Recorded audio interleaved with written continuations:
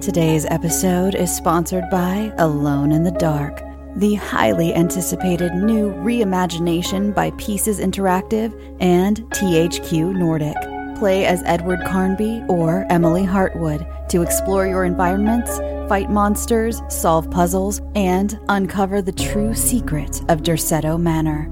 Our favorite heroes are brought to life by Hollywood stars Jodie Comer of Killing Eve and David Harbour of Stranger Things, who lend not only their voices, but their appearance and their formidable acting skills to the brave protagonists. Experience a deep psychological story that goes beyond the realms of the imaginable, all dreamed up by Mikhail Hedberg, cult horror writer of Soma and Amnesia. The team at Pieces Interactive is supported by monster designer and legendary Guillermo del Toro collaborator Guy Davis, as well as Doom jazz legend Jason Conan, who provides his eerie and haunting melodies for the right atmosphere. Alone in the Dark is available March 20th on PS5, Xbox Series XS, and PC. Pre-order your copy now and escape into the dark.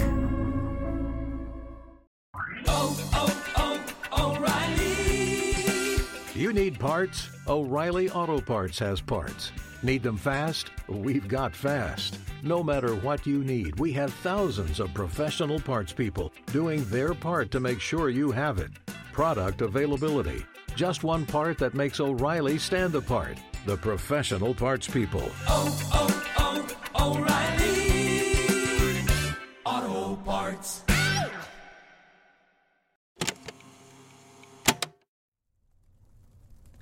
Starting the fire a little early tonight, aren't you, John? Sorry, I haven't been sleeping very well. I thought I'd get a head start on getting to bed. You sure that's it? What do you mean? Just saying. You've seemed a little more off than usual. Sorry, I just get anxious sometimes. If you haven't noticed, I don't have a great track record when it comes to camping. And yet, you dragged us out here. Don't you have any happy camping stories? You grew up in Minnesota, right? You must have at least a few memories that aren't filled with loss and regret. None that I can think of. You're thinking about high school, aren't you? I'm always thinking about high school. Well, there was old Sammy. Tell you what, that was a laugh, man. We arrived at the general store at dusk to grab some basic supplies before we settled into the cabin for the night. I found our weekend getaway on Airbnb for a steal. Those last-minute deals really do pay off sometimes.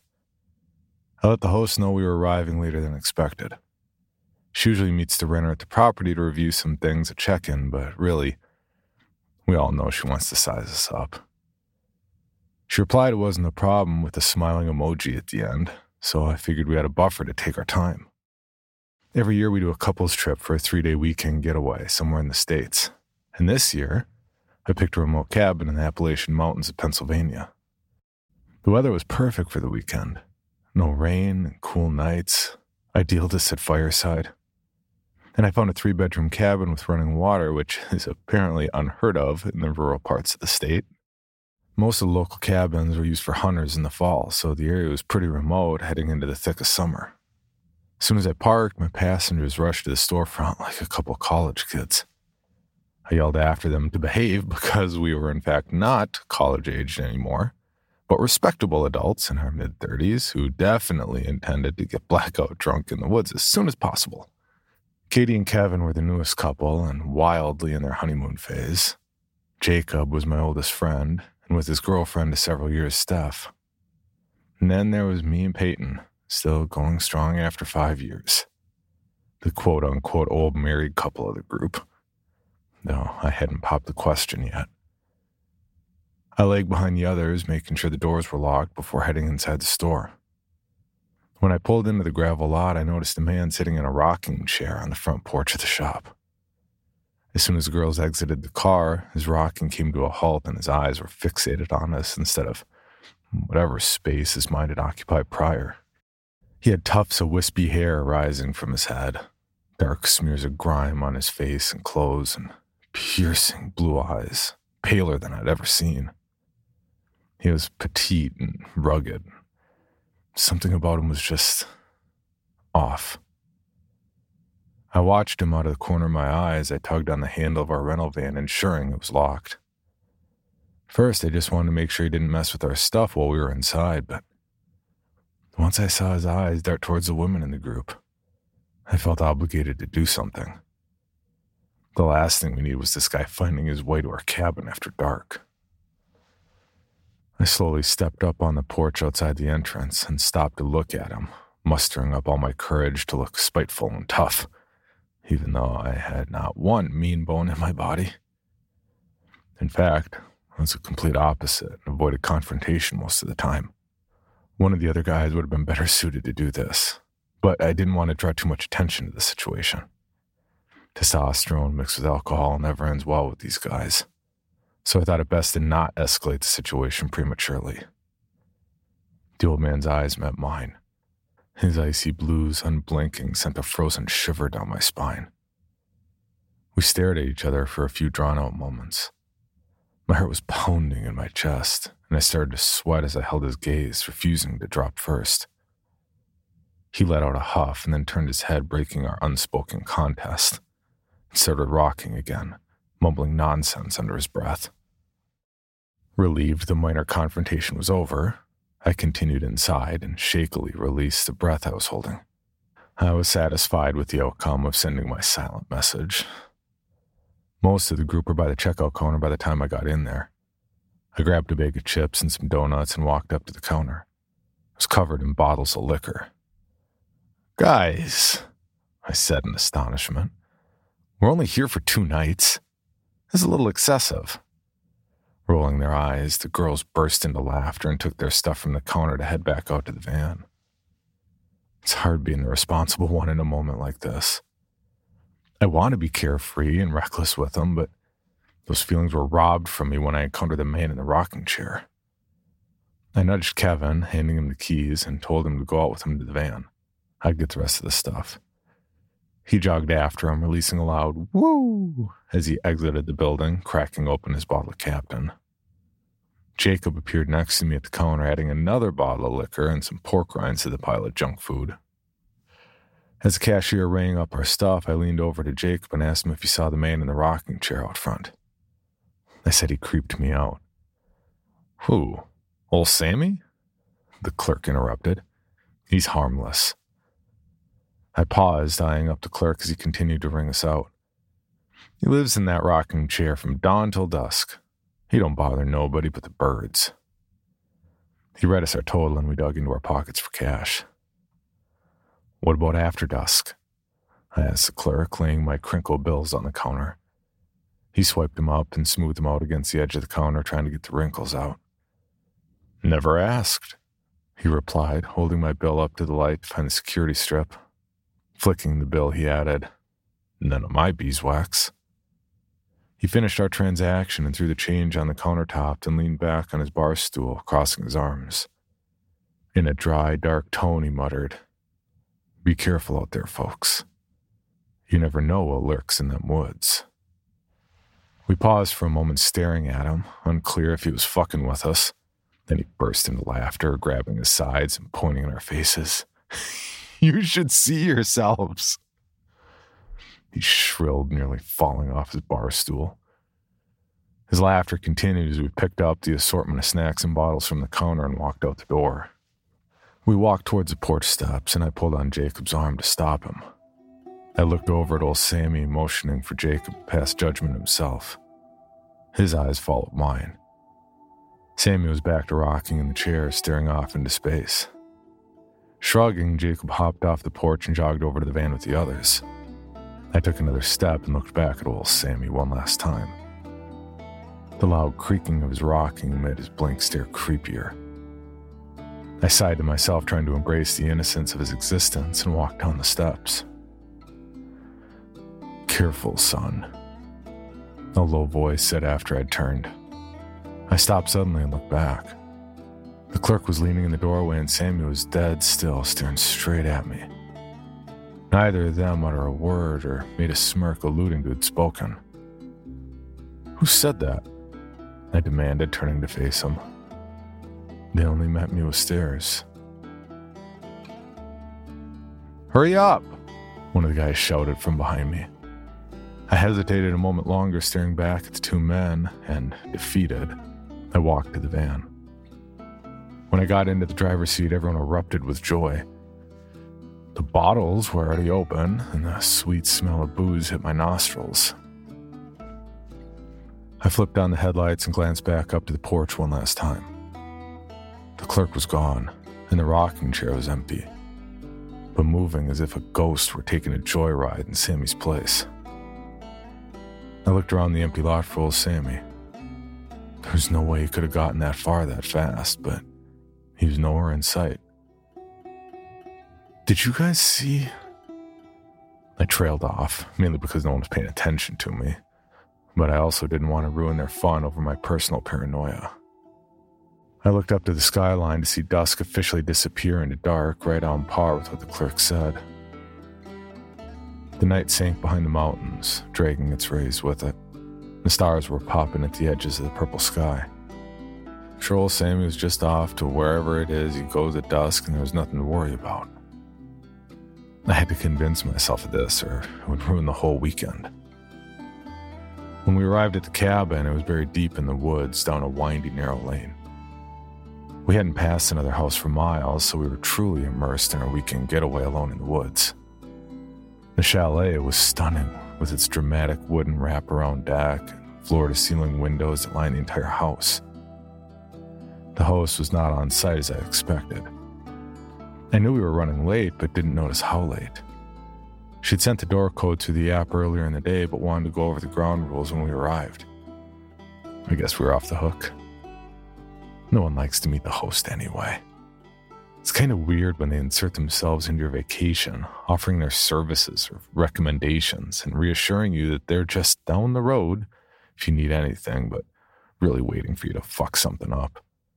I'd rather just show up, open the bottle of wine they left me, and avoid the unwanted pleasantries of renting their home. I punched in the code and the door unlocked. Victory!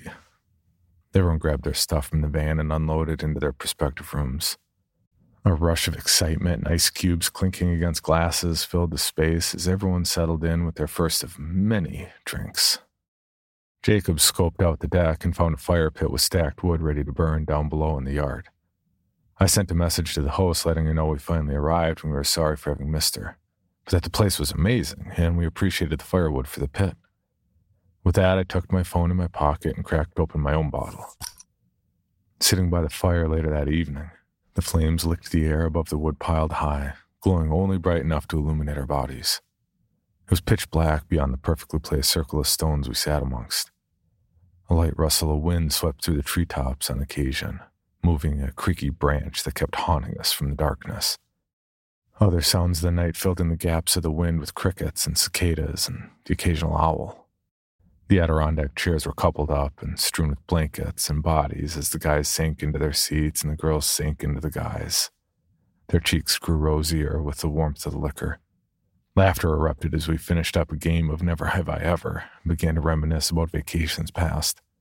Someone suggested the next time we go to an island or beach where the bars are accessible. My feelings were a little hurt as this trip was my idea, but I knew a way to spice it up. Ghost stories. The guys groaned, but the girls were all on board to get freaked out. They'd dive into a classic tale of Lover's Lane and a serial killer with a hook for a hand. A twig snaps outside of our sight line. Everyone jumps simultaneously. Then everyone laughs at their collective scare. Kevin yells threats fueled by alcohol into the emptiness and is met with silence.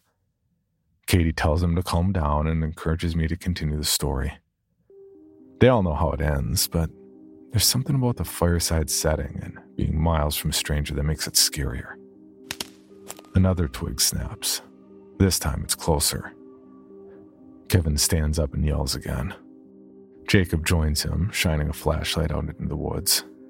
A brief reflection of yellow eyes meets the beam of light, and an animal scrambles away into the night. Maybe it's old Sammy, I say. Jacob rolls his eyes and flops back down in his chair.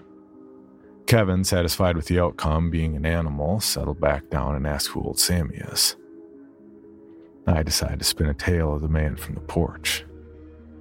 I couldn't let the thought of him keep me from enjoying myself this weekend, so I took control of the situation and made a story up myself. I weave a tale part demented, part torture about old Sammy and how he ended up in that rocking chair. His mind blown from the horrors he'd seen, leaving him staring into space forever. As I round the corner for the punchline, everyone leaning on the edge of their seats, I build and build until another twig snaps. Once again, everyone jumps collectively, a slight delay from the alcohol that had been consumed. Jacob clicked on his flashlight and shines it out past our circle. Another crack, and then another. Leaves rustling as something moves closer to us. Jacob holds his light, the beam unsteady in his shaking hand. The creaky tree branch whines in the wind above us as we wait for the reveal of the woodland creature. A faint voice speaks from the shadows. A phrase only familiar to one. Careful, son. A man's feet appear in the beam of the light. Jacob slowly lifts the light to his face. It's old Sammy. His pale blue eyes swallowing the light from Jacob's torch, making his eyes seem milky white. His finger is pointed at me, shaking with age. He takes a step forward and repeats the phrase, "Careful, son." Katie screams at the top of her lungs and immediately darts towards the cabin. Steph follows suit, also screaming, knocking her chair over and breaking her glass. She screams louder as the shards enter her foot in her haste, but Peyton grabs her and helps her limp quickly toward the deck, leaving a trail of blood in her wake. Jacob drops his flashlight at the sight of the old man as Kevin lunges for him, but falls to the ground, missing Sammy completely. Just like that, well, Sammy was gone. Kevin recovers from the ground and tries to chase him into the woods, screaming endless threats, but I hold him back, telling him to get inside. I order Jacob to pick up his flashlight and leave everything else. Kevin is pushing against me like a madman, but I manage to get him turned around when I tell him there's blood on the ground because someone was injured. He immediately thinks it's Katie and hightails it inside. Jacob and I follow close behind. Inside, the girls are screaming. Katie's hysterically checking all the window locks and doors while Peyton pulls the sheer curtains closed on what windows had them. Steph's on the kitchen floor crying in agony, pulling on the shards sticking out of the bottom of her foot with Jacob by her side. Kevin is raging around the room looking for a weapon. I try to get everyone to calm down, but no one's listening.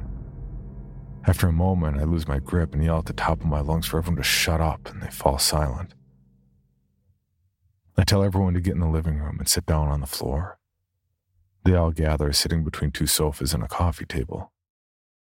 I pace back and forth, running my hands through my hair while I try to think about the situation.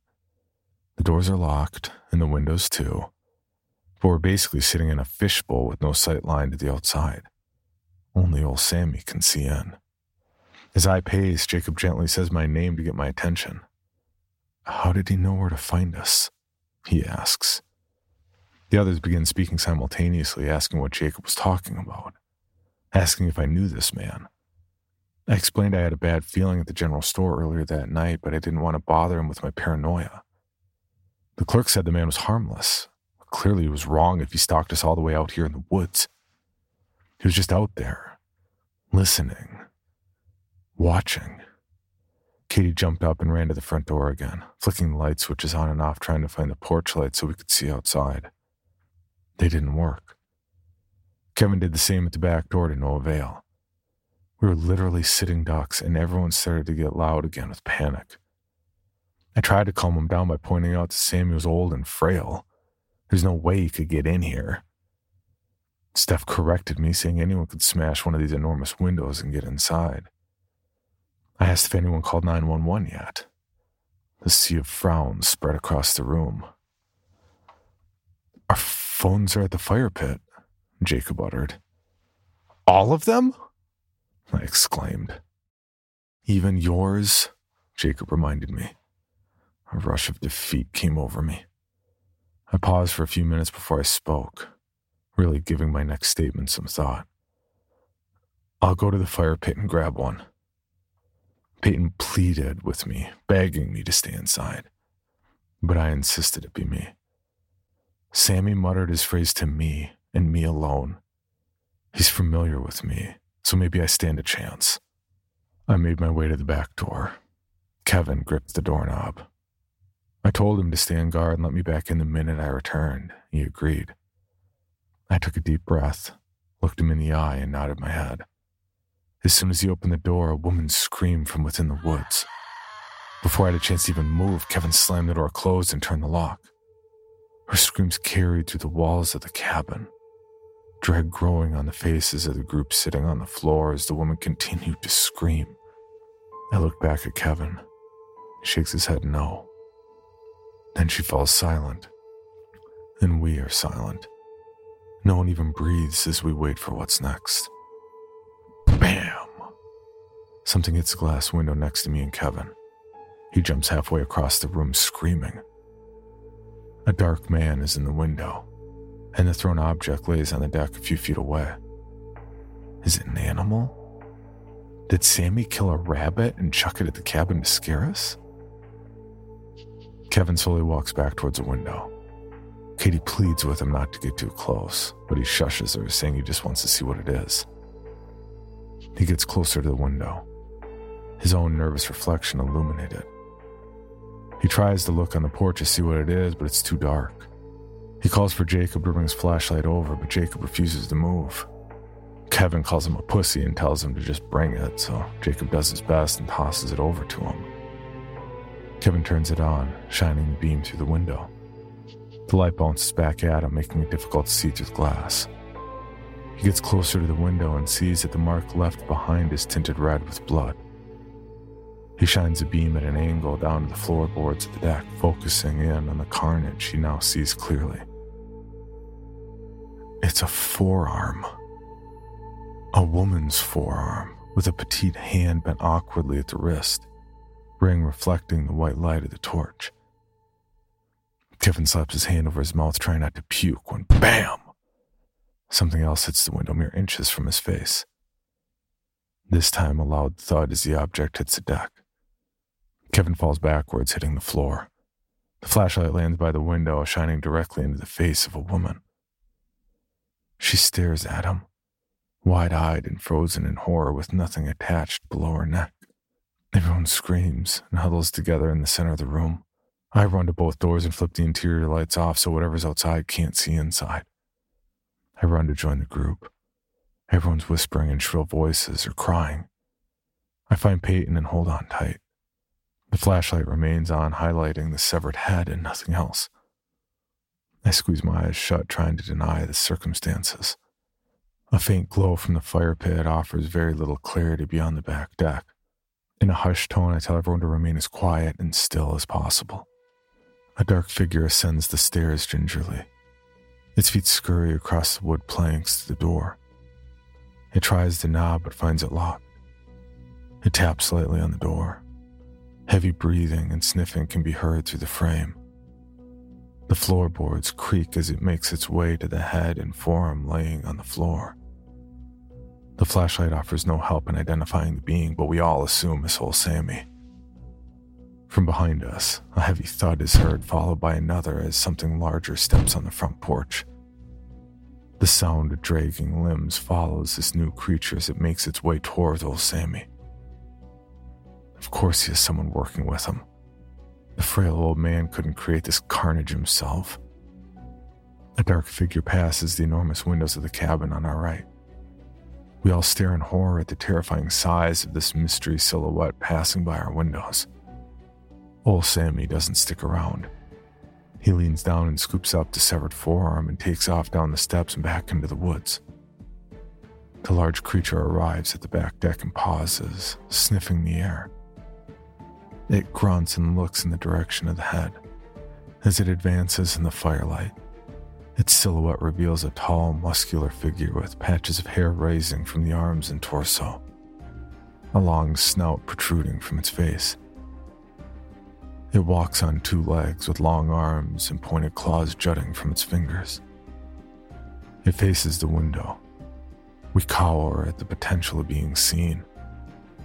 Is it trying to see in? Is it staring at its heinous reflection?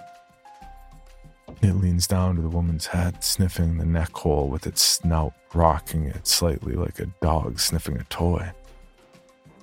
A howl erupts from the woods.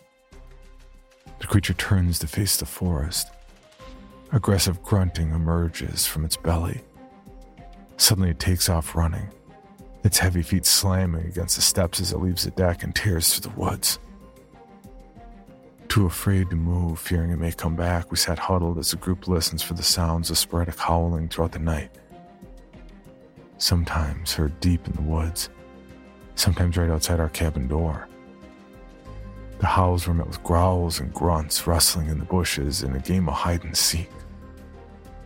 The back and forth of heavy footing and the light pitter-patter of old Sammy's feet keep us awake most of the night as he led the creature through the woods and seemingly away from us. All night, I could only think about one thing. Did old Sammy save us? Did he know this would happen? I'd remained on the floor with the others, dozing in and out of consciousness all night until first light. I gently moved Peyton from my lap and carefully and quietly walked toward the back door, gently placing my ear against it, listening for any signs of life outside. I slowly turned the lock on the handle and opened the door just an inch. Fresh air danced across my face, and I gulped down like water through the crack. After I gained my composure, I listened again. Only the familiar sound of creaking tree branches swaying in the wind remained. The thuds had stopped. The howls were no more, and the shuffling of lightweight feet had dissipated. The sun was growing brighter and beginning to illuminate the horror left on the deck. I took a hesitant step closer to the severed head. The flashlight batteries had died sometime during the night, but now I could see the head in full light. Her eyes stared directly at me, the skin drained of all color, veins and tendons spewing out the opening to her neck. It was the Airbnb host. I stooped down, still keeping some distance as I examined her. It looked as if her head had been ripped from her body. But where was the rest of her? A blood-curdling scream came from behind me, scaring the shit out of me and bringing the others to their feet. Katie stood, eyes wide, and pointed out the window into the distance. Kevin grabbed her, pulling her close, and she sobbed hysterically into his shirt. It was the rest of the host. Her body was ripped at the stomach, and she was suspended by her intestines from a tree just past the fire pit. Claw marks were all over her legs and arm. A wave of nausea hit me as I realized the creaking branch from the night before was making that noise from the weight of her headless body swaying in the wind. She had been there the whole time. We just couldn't see her in the darkness. When the cops showed up, I immediately told them about old Sammy. How he'd ogled us at the general store and must have followed us to the cabin. How he watched us from the shadows and scared us inside. How he took the woman's arm and fled up to the woods. How he howled through the night until the sun came up. But I didn't mention the creature. None of us did. Who would believe that a larger-than-life being, a wolfman, exists in these woods?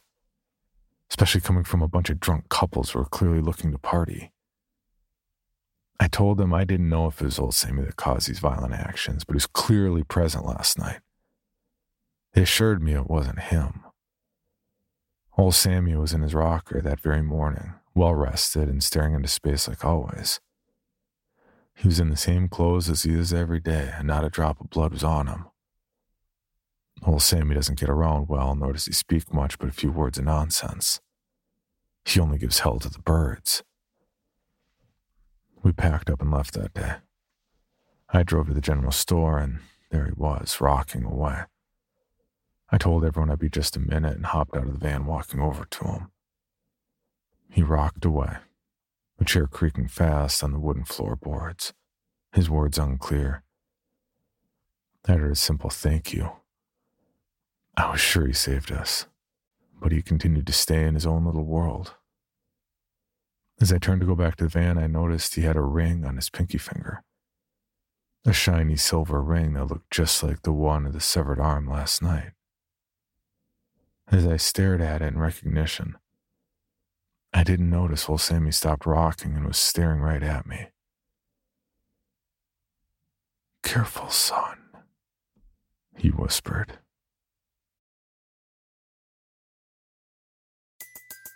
Everybody in your crew identifies as either Big Mac Burger, McNuggets, or McCrispy Sandwich. But you're the Filet-O-Fish Sandwich all day. That crispy fish, that savory tartar sauce, that melty cheese, that pillowy bun. Yeah, you get it. Every time. And if you love the Filet-O-Fish, right now you can catch two of the classics you love for just $6. Limited time only. Price and participation may vary. Cannot be combined with any other offer. Single item at regular price. Ba-da-ba-ba-ba. Well, I guess that would rank as the top of your camping experience, wouldn't it? Oh, and you've had a better experience camping with other people?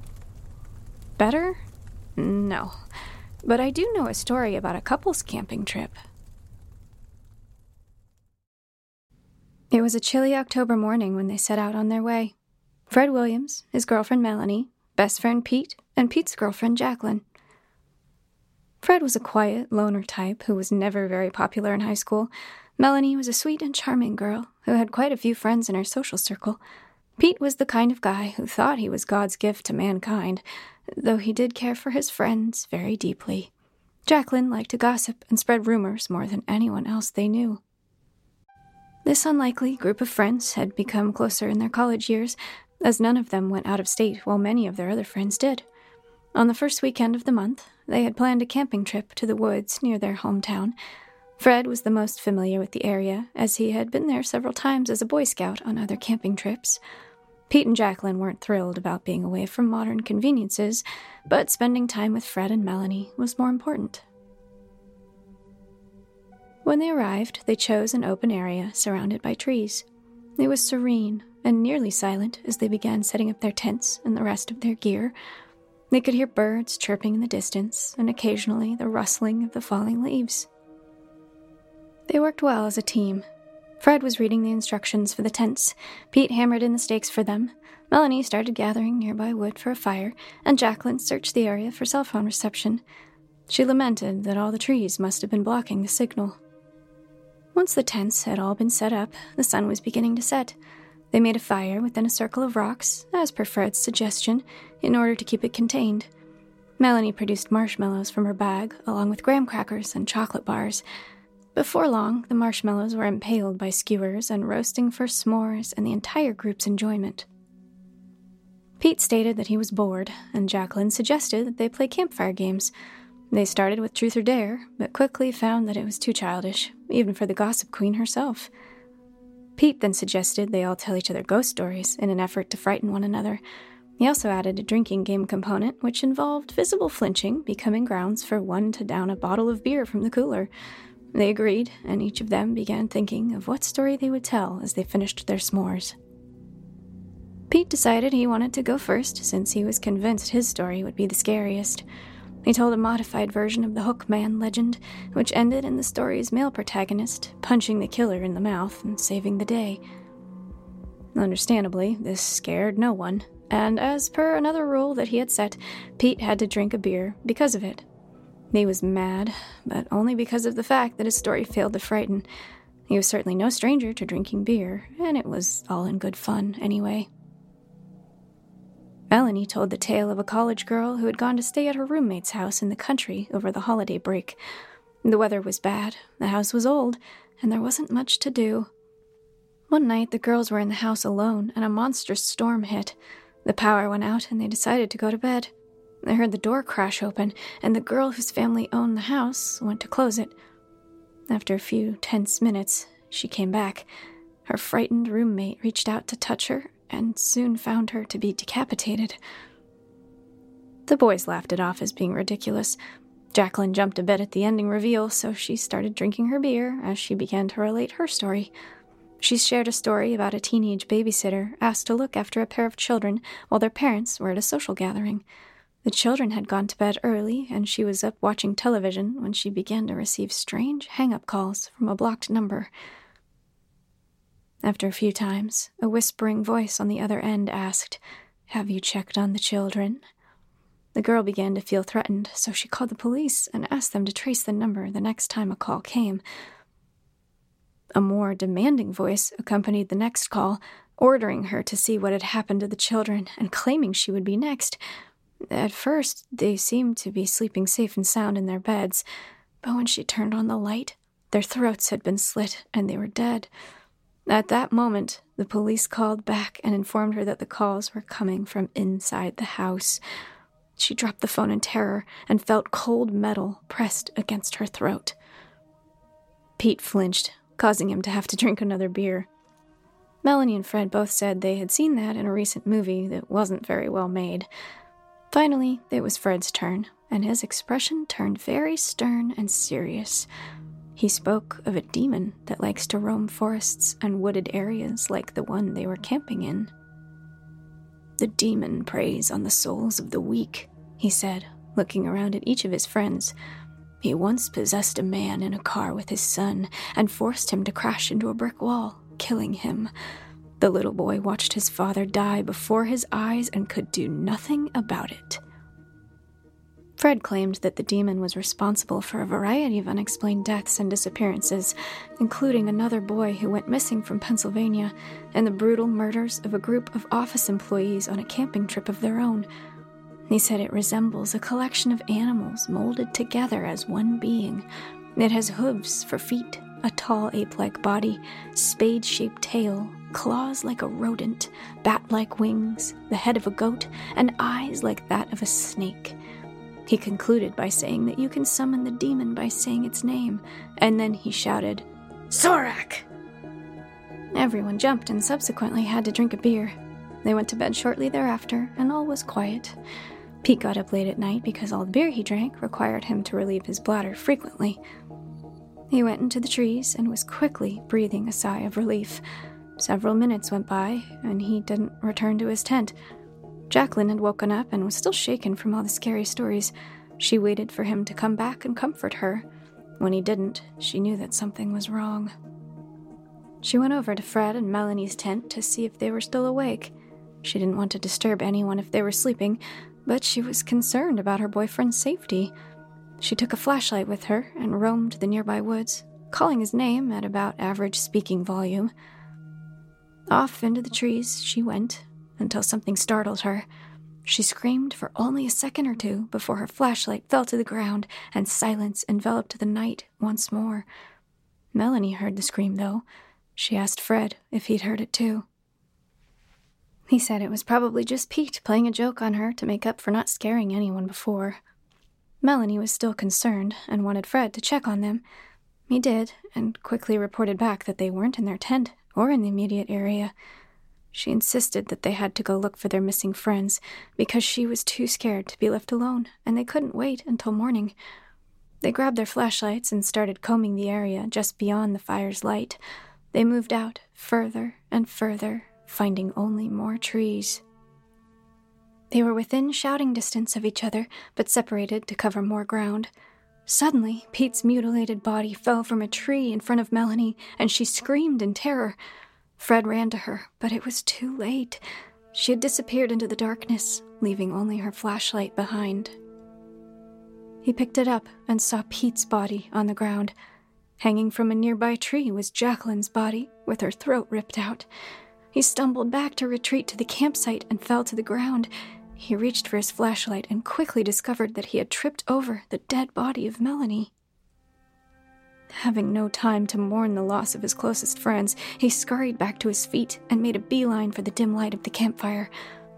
A dark figure followed him there. He could hear the footsteps in the leaves behind him. He turned around and saw that it was the very creature he was describing to his friends earlier in the evening. It closed in on him, breathing deeply through its snout. He knew the beast was about to do the same thing to him as it had done to his friends. He closed his eyes, swallowed the saliva in his mouth, and braced for it. The creature swung at Fred with its claws, and he ducked out of the way, surprising it. He grabbed a pocket knife from the back of his pants and slashed the thing's arm open. He took the blood from it with his finger and applied it to his tongue. Smiling, he said, "This is for my father, you son of a bitch." He then said indistinguishable words from some ancient language, and both beings blacked out. Fred awoke, staring at his frightened body from above. He heard his own voice pleading for mercy, but he showed none. He reached down and ripped his own throat out. His arm was still cut, but it was healing quickly. As he walked away from the campsite, he remembered the words that came from his father's mouth just before the crash. He who makes a beast of himself gets rid of the pain of being a man. Great. Now I'm thinking about high school again. John, if we're going to be watching kids for this little camp thing, I think you might want to tone down on all your grade school issues. Danielle, if I didn't do things that were shaped by my experience in high school and middle school, I'd never have become a podcaster. But you're right. I'll try not to think about it. Or wake up scream crying. You know that dream where you're back in school but only wearing underwear? Yeah, those are the worst. Whatever. I'd kill for those. Nate, look at me. I'd kill for those. I think it might be past John's bedtime. John? Sorry. Drifted off there for a second. Sorry I'm not much fun tonight. Come on, John. I'll walk you back to your cabin. Thanks, Megan. If you like, I can sing you a couple of songs off my Inner Demons album. The one that's available right now on Spotify and Bandcamp? That'd be nice. Plus, that'll make up for us doing camp but not being able to run any of your songs during the episodes. Episodes? You're recording all of this? Wow, look at the time. I think I hear my mom calling to tell me I left the stove on. Night all. Did you guys know he had this place wired for audio? Like Prince's bathroom. Which Prince? Harry or Philip? No, the real Prince. Artist formerly known as Rest in Purple. Ooh, did anyone read Harry's new book? I'm gonna go wander off in the woods and see if I can get attacked by the supposed axe murderer John mentioned a few nights ago. Night all. Waiting on a tax return? Hopefully it ends up in your hands. Fraudulent tax returns due to identity theft increased by 30% in 2023. If you're in a bind this tax season, LifeLock can help. Our U.S.-based restoration specialists are experts dedicated to helping solve your identity theft issues. And all LifeLock plans are backed by the $1 Million Protection Package. So we'll reimburse you up to the limits of your plan if you lose money due to identity theft. Help protect your information this tax season with LifeLock. Save up to 25% your first year at LifeLock.com/aware. Item number SCP-5186. SCP-7160. SCP-7533. Object Class Euclid. Keter. Safe. Special Containment Procedures. Spreading across the hemisphere and kicking up vast amounts of ash and dust. The only thing I could hear was 7219 laughing. Do you remember your name?